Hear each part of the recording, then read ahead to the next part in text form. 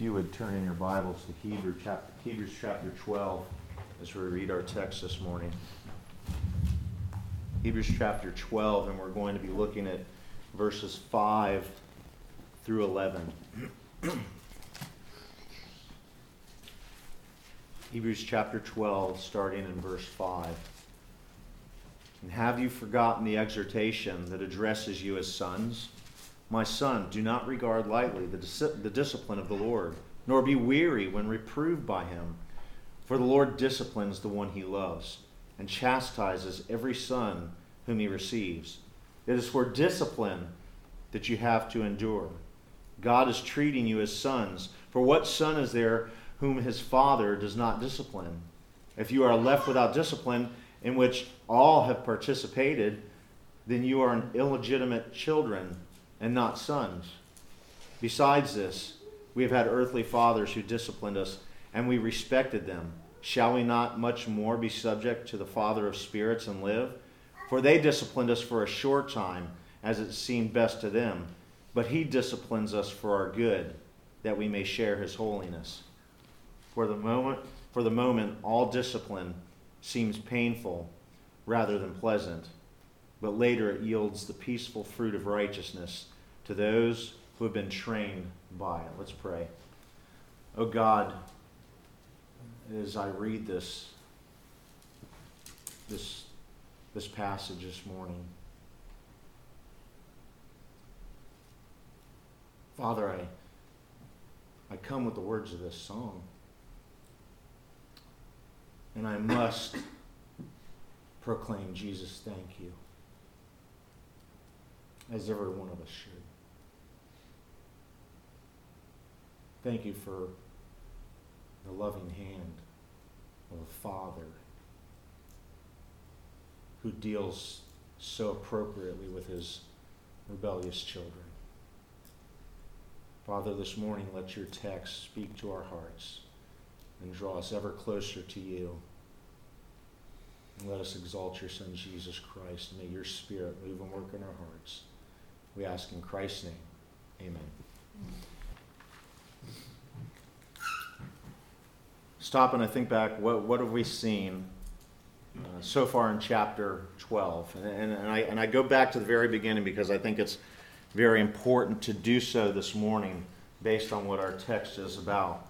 When we looked at 12 verses 1 and 2, we saw that practical application that we are called to look and listen to that great cloud of witness that's there. The witness and the testimony that is brought before us from their lives, both in the past with the Old Testament saints right up to the New Testament saints. They are that cloud of witness that we look to, and we hear their stories. We see that witness, and we hear what we need to do. We see their examples. And we also look at the witness, the great cloud of witness that we have before us this morning, and our brothers and sisters in Christ that are sitting with us. We also saw a practical application that in this race that we're on, that we're in, we are to shed everything that weighs us down. No matter what it is, if it's getting in between us and running that race that we're on, that race of faith, then we need to set it aside. Rather yet, we should cast it aside and be done with it. Any sin that is plaguing your heart and your life that you struggle with, we're to cast it aside, because the third point was we are running a race. We're in this race. We're engaged to the death in this race. And anything that slows us down, we got to get rid of it. And the way that we do that was the fourth application. We keep looking. We keep our eyes on Christ. In verses 3 and 4, which we talked about last week, or after that, was we are to consider Christ.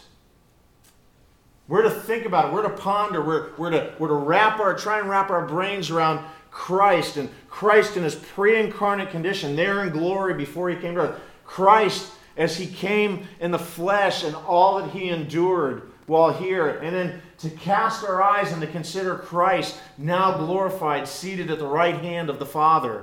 We're also to consider Christ because it's for our benefit. So we don't grow weary and we don't grow faint-hearted. We keep going because we have looked at Christ and now we're considering all that He has endured for our salvation. And we move forward. And then lastly, we are to consider the extent of our own struggles. The bottom line is, we have not struggled to the point of anybody in the last 100 years here in America. I would say we haven't struggled in the last 200 years like some have struggled. We have brothers and sisters in Christ that are shedding their blood daily in other areas of the world because of their testimony and their witness for Jesus Christ. So we look at some of the things that we think we're struggling, we think we're being persecuted. They don't even come close. It can always be worse than what we have it. And what an awesome and practical application we have sunk our teeth into after hearing all that those great stories from the Faith Hall of Fame, chapter 11. We saw how to run the race, how to keep our eyes on Jesus, how to consider Jesus. All that we know of Jesus, all that we can wrap our brains around, that will keep us persevering and enduring to the very end. And how much the readers in the original times needed to hear this message. How desperately they needed to hear what the author's telling them here. Look back in your Bibles to Hebrews chapter 10. And we see the reason why they needed to hear this so desperately. In Hebrews chapter 10, verse 32, it says, "But recall the former days when after you were enlightened, you endured a hard struggle with sufferings, sometimes being publicly exposed to reproach and affliction, and sometimes being partners with those so treated." So we see that they had already endured these hard struggles. They were suffering. They were being persecuted. It was bad for them at that time. And we know, looking back now, that it was going to get a lot worse. The persecutions, the trials, the tribulations, they were likely to intensify beyond anything that they could believe in. In fact, they would, because as we look down in verses 35 and 36, he says, "Therefore, do not throw away your confidence, which has a great reward. For you have need of endurance." Why did they need endurance? He says, "So that when you have done the will of God, you may receive what is promised." It was going to get worse. Chances are it could get worse for us too. And it's here that he reminds them in our text today of the discipline of the Lord, or the chastening that comes from the Lord. He uses a passage that they would be familiar with back in Proverbs chapter 3, verses 11 and 12. And now he elaborates on it more so that they might begin to look at their own circumstances, their own situations from this divine perspective. Now the Greek word that is used here, in the ESV it's discipline, or in the King James it says chasten or chastening. It's a Greek word that's paideia. And there is no equivalent English word for it. And one definition is to provide instruction with the intent of forming proper habits or behavior, or of providing guidance for responsible living, of rearing and guiding a child towards maturity. It is a broad term, signifying whatever parents and teachers do to train, correct, cultivate, and educate children in order to help them develop maturely as they ought. Now, I think sometimes when we see that word discipline or chastening, we start thinking, ooh, that's bad. That's a bad thing. But you know what? It's not like that with our Heavenly Father. And I don't know about you, but as I read through that beginning part of chapter 12, verses 1 and 2, 3 and 4, I read it, but at first it seemed kind of out of place. this portion that follows. It didn't seem like it was in the right place. It seemed kind of weird when compared to what the author had previously been addressing. And he's talking about running the race and confidence and going and looking to Jesus. And now all of a sudden he's got his eyes on this whole thing about God's discipline in our lives. Why would he now start talking about fathers disciplining sons? And what he's doing here really is he's introducing another analogy to us. First, it was a runner. Second, we see that it was someone who was engaged in combat. When he talks about you haven't struggled yet to the shedding of your blood. So we're dealing with a runner, we're dealing with combat, and now he goes to the analogy of child rearing. And why would he do that? Because the race isn't over. The finish line still lay ahead. The reward was yet to be claimed. The imperishable wreath was not yet placed on the heads of the winners. There was still a battle to be fought. Spiritual wars were raging in their lives. Persecutions were still to come. Severe. Or raging against them to the point of death. And they would be tempted to abandon their faith. Or at least to have an incorrect view, an ungodly view as to why these things were happening in their lives. And see, this wasn't new to these people either. This isn't an unheard of portion or an unheard of idea that we find in Scripture. Take your Bibles and turn back to the book of Proverbs. And our author here, he's already used Proverbs chapter 3 and verse 11 and 12. So stop there very briefly. Proverbs chapter 3. And look at what it says in 11 and 12, because this is in our text this morning. Proverbs chapter 3, verse 11. My son, do not despise the Lord's discipline, or be weary of his reproof. For the Lord reproves him whom he loves, as a father the son in whom he delights. So there's part of our text for this morning. But wait a second. Go over to chapter 12. And it would do you good to remember who wrote Proverbs. Solomon. Considered the wisest man. Proverbs chapter 12. Look at verse 1. Whoever loves discipline loves knowledge, but he who hates reproof is stupid. Wow. Ouch. Chapter 13, verse 18. Poverty and disgrace come to him who ignores instruction, but whoever heeds reproof is honored. Turn over to chapter 15 and verse 5. A fool despises his father's instructions, but whoever heeds reproof is prudent. Look in verse 10. There is severe discipline for him who forsakes the way. Whoever hates reproof will die. The case is getting stronger. That discipline and correction in the Christian's life, it's there. It's biblical.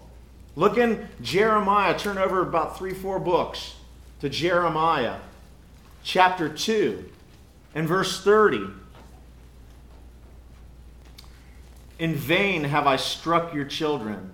They took no correction. Your own sword devoured your prophets like a ravening lion. Go over a couple more to Habakkuk, right after Ezekiel and Daniel and Hosea, after Joel, after Amos, after Obadiah, right after Nahum. Habakkuk chapter 1 and verse 12. He says, Are you not from everlasting? O Lord, my God, my Holy One, we shall not die. O Lord, you have ordained them as a judgment, and you, O Rock, have established them for reproof.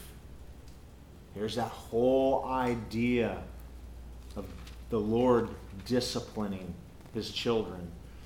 In Zephaniah, one book over, chapter 3, verse 2. She listens to no voice. She accepts no correction. She does not trust in the Lord. She does not draw near to God. Now, I got to tell you, there was only one struggle that I had really in today's message. I don't have enough time. Because really, I could take chapters, or this portion, chapter 12, verses 5 through 11, and I could probably preach for a year just on the chastening hand of the Lord. There's just that much in it. I'm just going to let you know right now that there are probably some things that people are going to think of that I don't have in there, that I've left out. I just trusted the Lord. Lord, give me what you want them to hear this morning. Because we could go on and on and on when we talk about the chastening of the children of God. And today we're not going to take a comprehensive look. We're just going to take a brief look at the chastening hand of God in the lives of His children. And I want to look at three things. I want us to look at the chastening of God's children and the fact that it will come. God will bring chastening into your life. The next thing is the means that He brings chastening into our lives. How He does it. And then lastly, why does He bring chastening to the children? And then we're going to look at some practical application from our text. But as we begin, I want to give you a quote from Edgar Andrews. He says, "Affliction may take many forms and come through many agencies, but it is masterminded by God for the eventual good of His children." Needless to say, when Christians embrace this perspective, it transforms their outlook on the problems and hardships in life. So the first thing we look at is the chastening of God's children will come. Some people would like to have you believe that God does not chasten His people. God doesn't discipline his children anymore because God is a God of true grace and mercy and love, and He wouldn't let His children suffer for 1 minute. God doesn't do that kind of stuff. And if there is suffering, and if there is tribulation, if there is persecution and trials, it's all the fault of Satan and the hordes of hell. They're the ones who've caused all this. They take some of the stories from Scripture and they point out and they say, see, Satan did it. We see it in Job. Oh, Satan's the one who did that. Oh, Joseph went to prison. His brothers hated him. His brothers are responsible for that. Abel, he got busted in the head or stabbed with a knife. However it happened, his brother killed him. Oh, it was Satan. And I've told you all this before. It reminds me of going back to the 60s, late 60s, and Flip Wilson. Flip Wilson as Geraldine. The devil made me do it. I used to love Flip Wilson. And that's what people do with persecutions. It's all Satan. It's all Satan doing this. All Satan, the tribulation. All Satan because of is the tribulations and trials and all that. But if we take just a second, look back in Job and see what it tells us right there at the very beginning as all this starts to unfold in Job's life. Job chapter 1 and verse 12. What does it tell us? And the Lord said to Satan, "Behold, all that he has is in your hand. Only against him do not stretch out your hand." So Satan went out from the presence of the Lord. You see that? God gave the nod. Look over in chapter 2, verse 6. And the Lord said to Satan, "Behold, he is in your hand. Only spare his life." God gives that nod again for those trials and tribulations in his life. But wait a second. Go all the way to the end of the story of Job, chapter 42. And just so we're not confused about anything, I want you to think about this. Listen to what the people said about Job. Job chapter 42 and verse 11. Then came to him all his brothers and sisters and all who had known him before, and ate bread with him in his house, and they showed him sympathy and comforted him for all the evil that the Lord had brought upon him. Man, that don't sit right with me sometimes. Does it sit right with you? The Lord was the one that was responsible for his trials, for his tribulations, for him losing everything he owned, for being stricken in his body from head to toe with these boils. It said that the Lord was the one who had brought that upon him. See, God will bring chastening into his children's lives. That is a fact. And who are we to argue?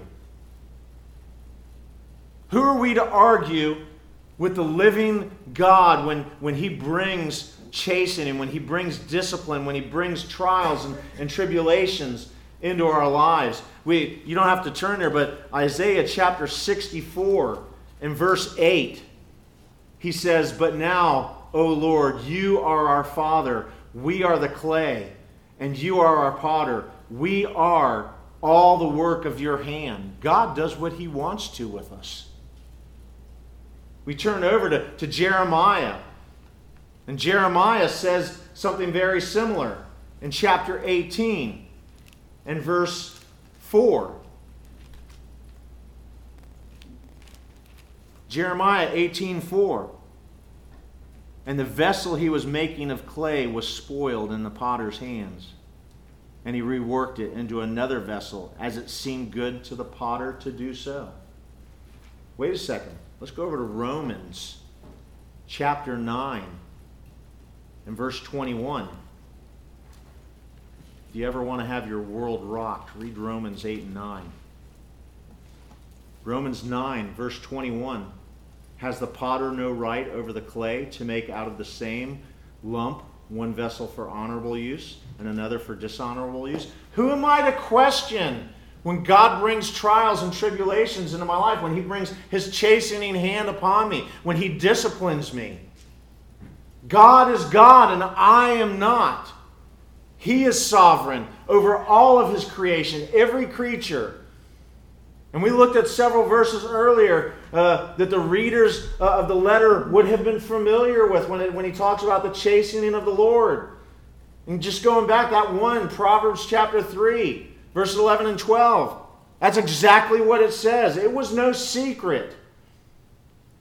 God seemingly chastened the nation of Israel at every turn, and justifiably so. They were a disobedient, rebellious bunch of folks. They constantly had God's hand of chastening upon them. We look back in Deuteronomy chapter 8 and verse 5, and we see what Moses said to them. Deuteronomy chapter 8 and verse 5, he says, "Know then in your heart that as a man disciplines his son, the Lord your God disciplines you." So it shouldn't surprise us when discipline and chastening come in our lives. Pretty straightforward, if you ask me. God will discipline. God will chasten his children. And just so you remember, one of those definitions there of that word chastening is instruction. But we live in the New Testament era. The God of the Old Testament, he doesn't deal with people like that anymore. He doesn't deal the same way now. He's a God of love and a God of mercy and grace and kindness. Remember that. He doesn't deal with his children like that. That is not true, though. God is immutable. God is unchanging. And if he is mutable, if he is unchanging, then guess what? So is his word. And when his word says in Proverbs chapter 3, verse 11 and 12, that he will discipline his children, guess what? He's going to discipline his children. He will deal with his children in the same way then as he does now. Well, can you show that from the New Testament where everything is about love and grace and mercy and all that? Okay, if we need to, let's go ahead. 1 Corinthians chapter 11, verses 32 and 33. But when we are judged by the Lord, we are disciplined, so that we may not be condemned along with the world. So then, my brothers, when you come together to eat, wait for one another. All talking about the Lord's Supper there. Discipline would come because people were partaking of the Lord's Supper in an inappropriate and ungodly manner. Revelation chapter 3, verse 19. Look at what he says there. Those whom I love, I reprove and discipline. So be zealous and repent. If God dealt so with some of the greatest men and women in the Bible, it should serve as a proof to us that God's chastening hand will come upon us also. It will be a fact. And it's not if he will bring chastening into your life or discipline into your life. It's when.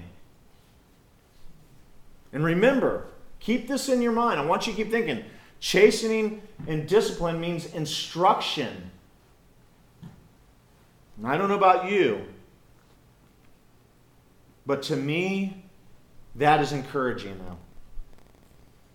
It may not be pleasant, but it's encouraging. And you're going, you have lost your mind finally, Pastor, to say that you are encouraged by God's chastening, by God's discipline.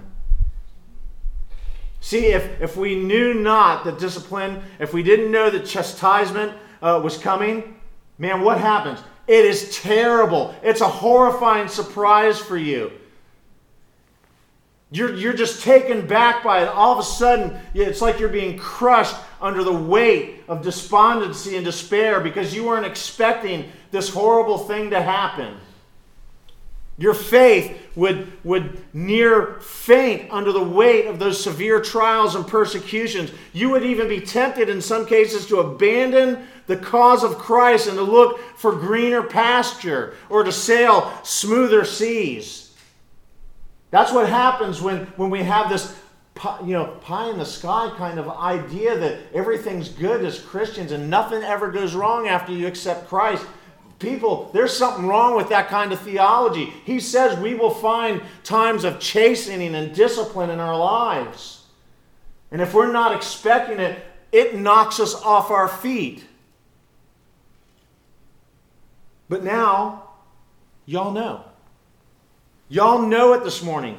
And because you know discipline will come, it shouldn't blindside you. It shouldn't throw you for a loop. It shouldn't make you despondent and find yourself in despair.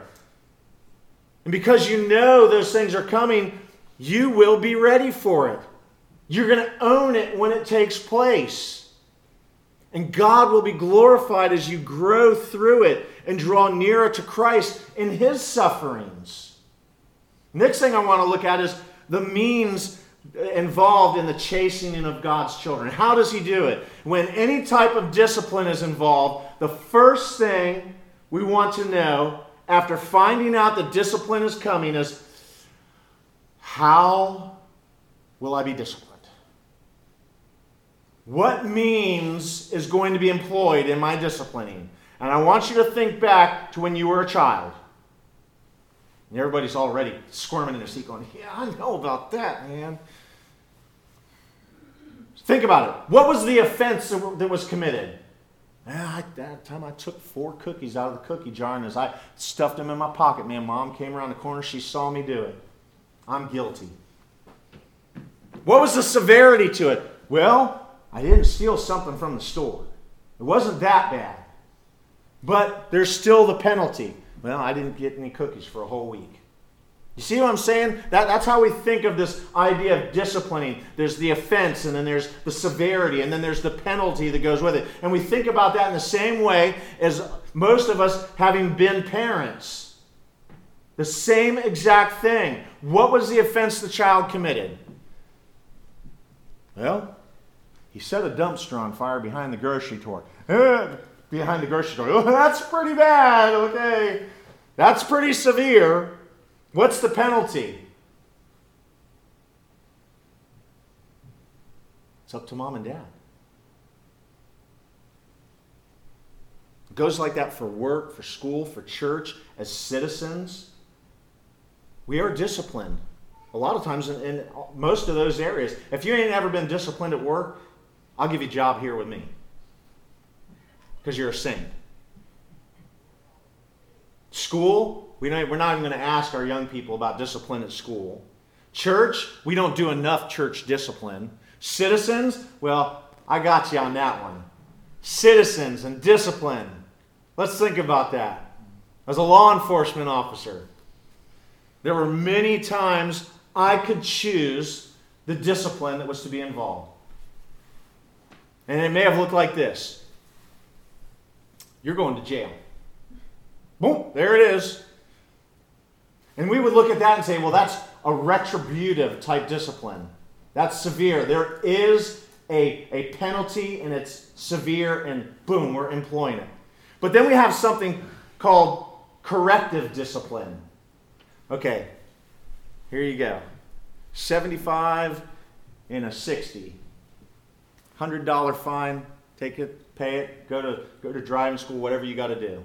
Then there's that instructional type of discipline that I could give. Listen, buddy, slow down. This or that could happen, and I don't want to see that happen to you. Ma'am, put the kid in a car seat. Kid could lose its life if you just slam on the brakes. Put your child in the car seat, please. Instructional. And then there's the preventative. Don't let it happen again, because if it does, A, B, and C, and D are all going to take place on you. That's the preventative side of it. I can't tell you, I only wrote tickets, really for the whole time I was at the sheriff's office. Pass on a double line, you're getting a ticket. We ain't even going to talk about it. You're getting a ticket. Pass a school bus, when the sign's up, I want to take you to jail, but you're just going to get that ticket. Speeding, I just gave them warnings. Going around railroad tracks when the arms are down, you're getting a ticket. Run a red light, ticket. Stop sign, ticket. Other things, I was like, you know what? I'm just going to instruct you on this. I'm going to give you some preventative thoughts to keep you from doing that. Some people just went to jail. And I know this is a very simple way of looking at it, and what we're talking about as far as God's disciplining us is much more weighty, but it gets you thinking about the seriousness of what can take place in discipline. And I think we see those same four means of disciplines used by our Heavenly Father with His children. So let's think about it. What does retributive discipline look like?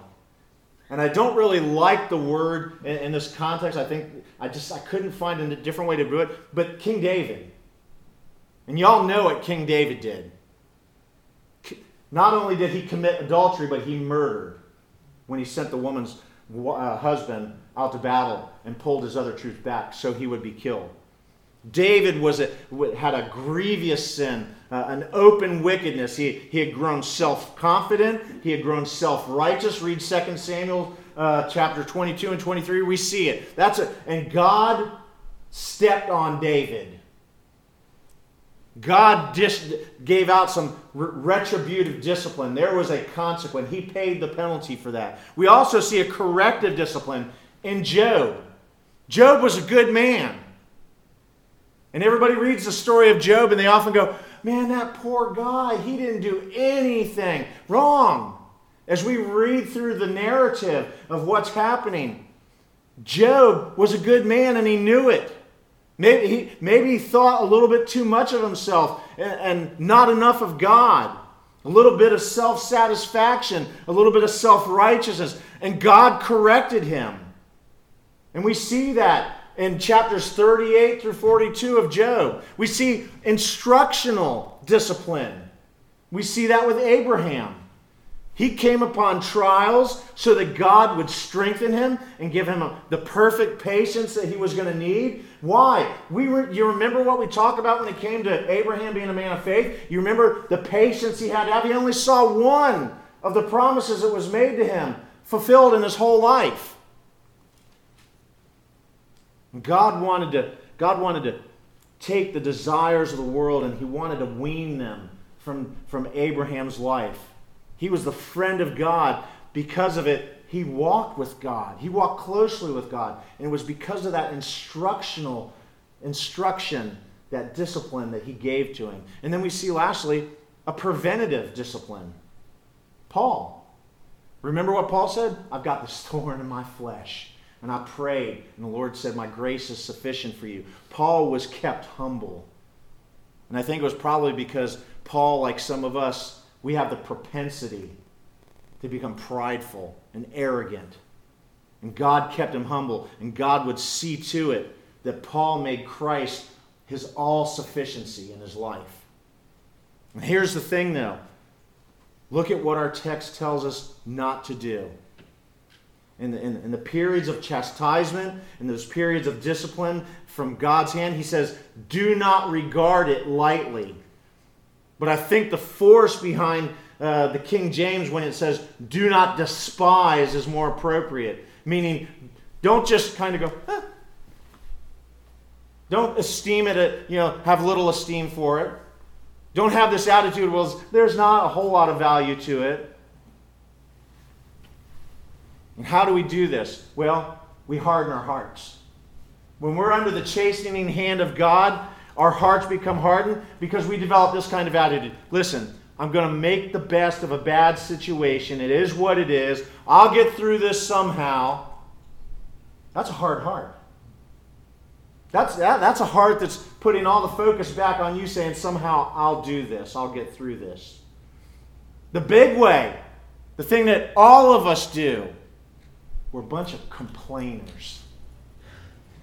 When God puts his chastening hand upon you and he begins to discipline you, man, let the grumbling start. Let the murmuring commence. Listen to the whining. Listen to the complaining. What have I done to deserve this? Why is this affliction upon me? Oh, why? I'm a good person. We begin complaining. And if that doesn't get us, what do we start doing? We start criticizing. How can this help me? How can these circumstances even remotely help me in the situation that I'm in now? I can't see what good this will do that God is making me walk through this or doing this in my life. This isn't fair. Sometimes we just become negligent. It's just negligence. It fails to make any change in our lives. We don't mend our ways. We don't stop and think about it and become obedient and faithful. We don't learn the lesson. And that, when we do those things during and after God's disciplining, we have despised it. We have regarded it lightly. Now we're going to move on to the last point and put something, and then after that we're going to put some things together. The last one is why. Why does God chasten his children? Listen, God doesn't delight. God doesn't find joy in disciplining us or chastening us. He didn't find joy.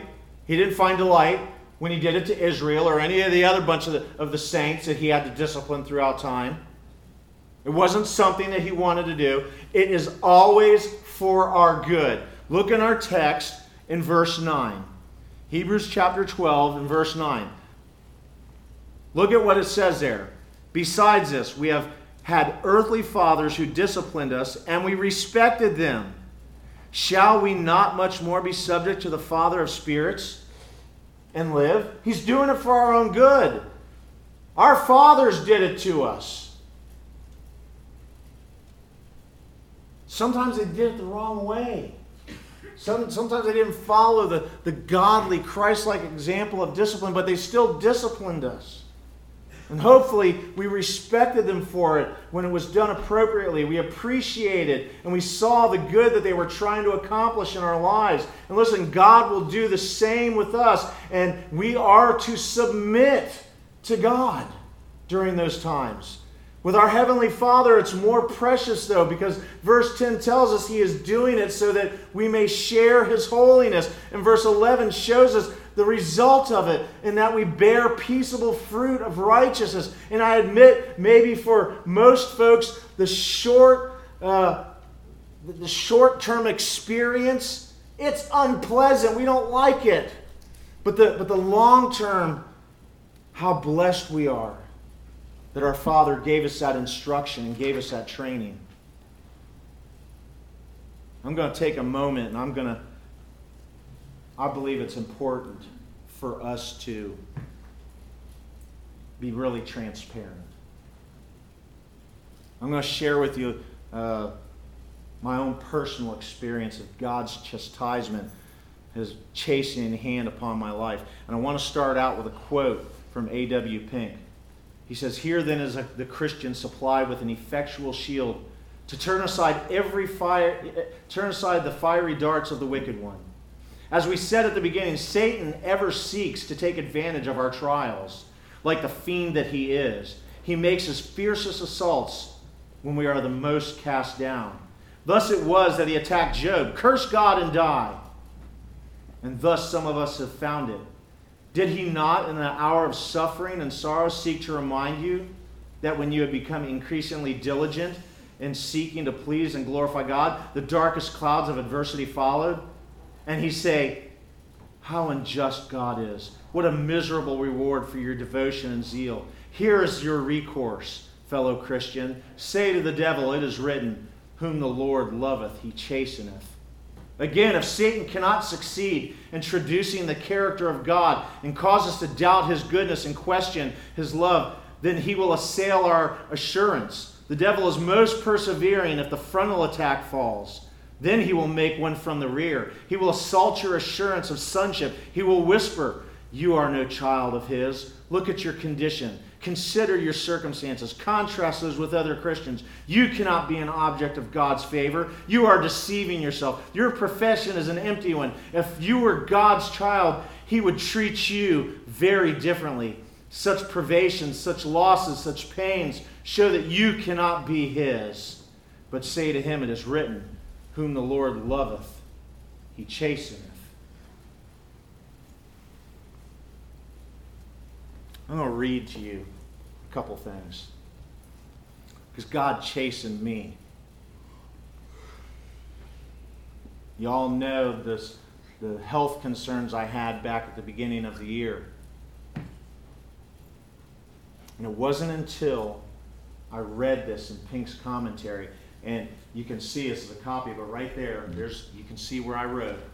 I put, this is exactly what Satan did to me in the hospital. An attack from the rear. I never saw it coming. He finally found the weakest spot and wreaked havoc. I'm just like all of you. The calling's just a little bit different in my life. Listen to what some of these things that I wrote right after those circumstances. As I'm recovering on my own, and then all this cardiac stuff. Add to that losing 30 pounds and thinking I was dying. I was by myself, alone, and in my mind, I was fighting for my life. And I was alone that morning in the hospital. A good portion of the month of November in 2019, I fed myself with my own tears. I drank of all their bitterness and pain. And thus, the enemy, who has been skulking about me for years, found an unlocked door and walked in unchallenged. He walked in at first there in the hospital that morning and he whispered, where's your wife? You're all alone. Then he whispered, where are the kids? They're grown and they're gone. Where is your church? None of them are here. Then in that minute or two of horror, as I felt my pilgrimage was coming to an end here, he then just stated, so matter-of-factly, where is your God? And oh, how I wished I would have remembered Isaiah 42, 2 and 3. When you pass through the waters, I will be with you. I wish in that moment I could have remembered all of God's goodness, all His blessings on my life, all His promises fulfilled in my life, all the beautiful places I've seen and the things I've done in this life. I have failed to remember. The psalmist remembered the things of God in his distress, and his panting and thirsting after God, and his great longing to go and appear before Him. And to my shame as His child, I did not. I wrote later on, so why is my soul downcast? Why is there this turmoil inside me? And the word turmoil is really a good word to describe my inner being. Anxiety, unrest, agitation, confusion, upheaval. It is an issue that is greatly influencing my soul. What is it that my soul has downcast and in this state of turmoil? It is the feeling of being alone, of my own mortality, all that took place that morning in November in that hospital room. And it appears I did not step back and remember that my hope is in God. I wonder what happened to my hope in God. In times of turmoil and distress, is that not what we are supposed to cling to? Even in my distress and turmoil, I could not praise Him. In death, that should be the moment we praise Him the most. We praise Him because our salvation is most secure in Him. And it is in Him because He alone is God. I have been all over the world and remembered Him in divers places, on mountaintops and in dens of devils, and yet I seem to have forgotten Him and His promises here at home and in the hospital room. I forgot how to praise. I forgot how to hope in Him. Oh, how true it is that the heart is deceitful and desperately wicked. Who can know it? The months of October, November, and December, and most of December has been a time of being in the deep swells of distress and billowing peaks of turmoil. The waves, the breakers, repeatedly crashing over me and nearly drowning me. The despair of being alone laying hold of me. The fear of dying in the hospital where the waves that almost crushed me. The deepest of swells that drew me down, and I heard nothing else. The great darkness and horror fell upon me, so that I could not see before me. I saw not His steadfast love, nor heard His song. Oh, how ashamed and humiliated I find myself now. I thought I was well prepared for those battles with loneliness and death, but I was stripped of my armor, and I laid down my sword in fear. Oh Lord, train my hands for those battles.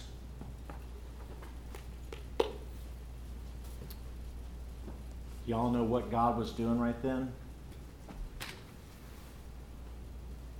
He was chastening me. He was disciplining me. And I saw it finally as I was reading through Pink's commentary. More importantly, I felt it. I finally got it. God had been chasing me, resulting in growth, real growth in my heart and in my life. And God gave me 3 of those corrective actions in my life. He gave me the corrective one. He gave me the instructional one. He gave me the preventative one, all at one time. But I struggled at first. If you listen to what I was saying, I struggled. I had my heart hardened. I was complaining. I criticized God. I despised the chastening of God. He had to do that in my life. And I'm glad today that He did it. And I don't know where you're at, and some of y'all have been chastened in ways I can't even begin to imagine. I can't wrap my brain around some of the things that some of y'all have been through.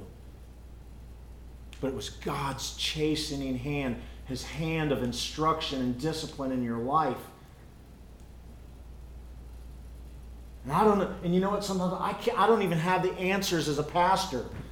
And like I said, there's so much to this. I just don't even know where to begin or to end on some of this. But the first thing that we think of, though, is back to that question of why. Trials can be severe. They can be horrifying. They're the stuff of nightmares. And how can we even remotely say God's hand is in it? God's hand did it for your own good, for His glory. How do we even begin to wrap our brain around that? And there were a couple thoughts that came into my mind. The first thing is, when God's chastening hand comes upon us, they flow from the fountainhead of God's love for us. And I don't get that on most days. How can this be God's love that these things have taken place? I can't wrap my brain around it. I just want to lash out in anger. But God doesn't do these things because He's angry with us. It's not just on some divine whim that He decides He's going to discipline us. And I cannot grasp what true love is most of the time. And I have to look to Christ when it comes to this fact that God in His love disciplines and chastens us. And they show me God's love. Not so funny a way of showing it though, right? God says no sometimes to some things. He withholds things that we think may benefit us, but He knows it will not bring us where He wants us to be.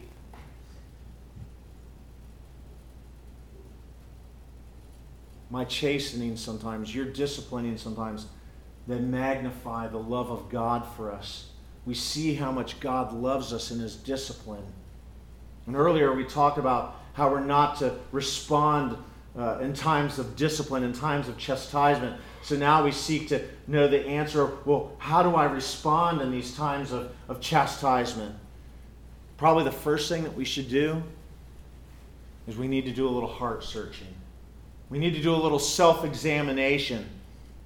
And it's okay sometimes to question the why in that case. Why is this happening? Why am I being disciplined? Am I being disciplined retributively because of my just gross and wicked sin? Is God correcting me on something in my heart that I have astray? Is it instructional for me? Is He teaching me something particular? Is it preventative to keep me from a certain sin? So we need to go back and kind of wonder, okay, what is God doing in my life? We're to endure it prayerfully. Oftentimes, and you know what? We see it in the church all the time. People hit trials and tribulations. They start struggling in their marriage. Kids start acting up and being bad and going to jail and stupid stuff. Work gets bad. What's the first thing they do? They stop coming to church. I couldn't come to church. I'm just so broken over the blah, blah, blah, blah, blah, and I couldn't be there. They stop praying. When chastisement comes, when discipline comes, you better get in prayer. You better seek your Heavenly Father. You better seek the answers, because you know what? When the chastisement comes and it's corrective or instructional, what happens as soon as we learn the lesson? It goes its way, and we grow. We also need to learn to endure the chastisement humbly, not arrogantly. We need to be patient in our tribulations. We need to learn to don't faint, stay the course, persevere to the end. We need to believe during those times of persecution. The Lord gave and the Lord has taken away. Blessed be the name of the Lord. That's what Job said.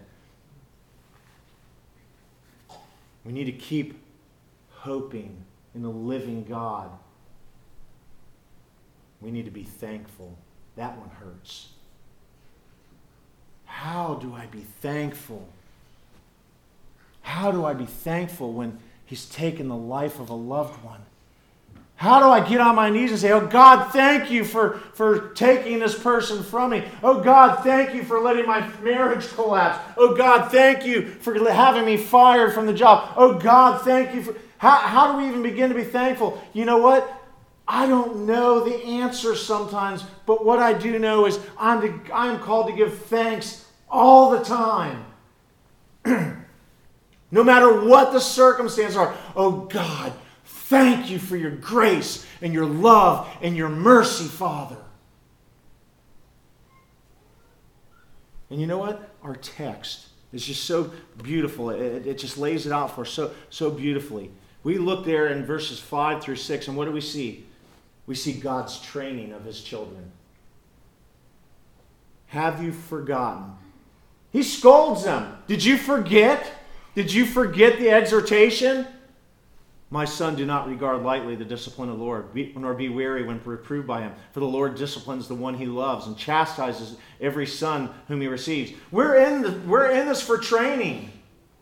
We're going to be trained until we go to glory, and even then we're going to keep learning. He's going to keep instructing us. But yet we see God's testing of his children in verses 7 and 8. It is for discipline that you have to endure. God is treating you as sons, for what son is there whom his father does not discipline? If you are left without discipline in which all have participated, then you are illegitimate children and not sons. A good way to kind of figure out if you're saved is your father chastening you? Is he daily disciplining you and instructing you? And the wording, they changed it here in the ESV. He says if you're not finding yourself being disciplined, you're a bastard child. Ouch. You don't even belong in the family. And then we see verses 9 and 10. God's children under his subjection. If I could tell you one thing today, you better place yourself under the subjection of the living God. It makes things a whole lot easier sometimes. When you submit to his authority, when you submit to the lordship of Christ. And then lastly, in verse 11, God's children bear fruit. It says right there in our text, but later it yields the peaceful fruit of righteousness to those who have been trained by it. All of us, we find ourselves under that disciplining of God. We comply with God's will. We find ourselves in subjection to him. And that we rid ourselves of sin, and our hearts and souls are filled with a peace and a joy. We have a confidence that our chastisements will bring reward and blessing. We could go on and on and on like the ever-ready bunny. That's how deep this is. But this morning, I just want to make sure that you understand that chastening is going to come. It's a fact.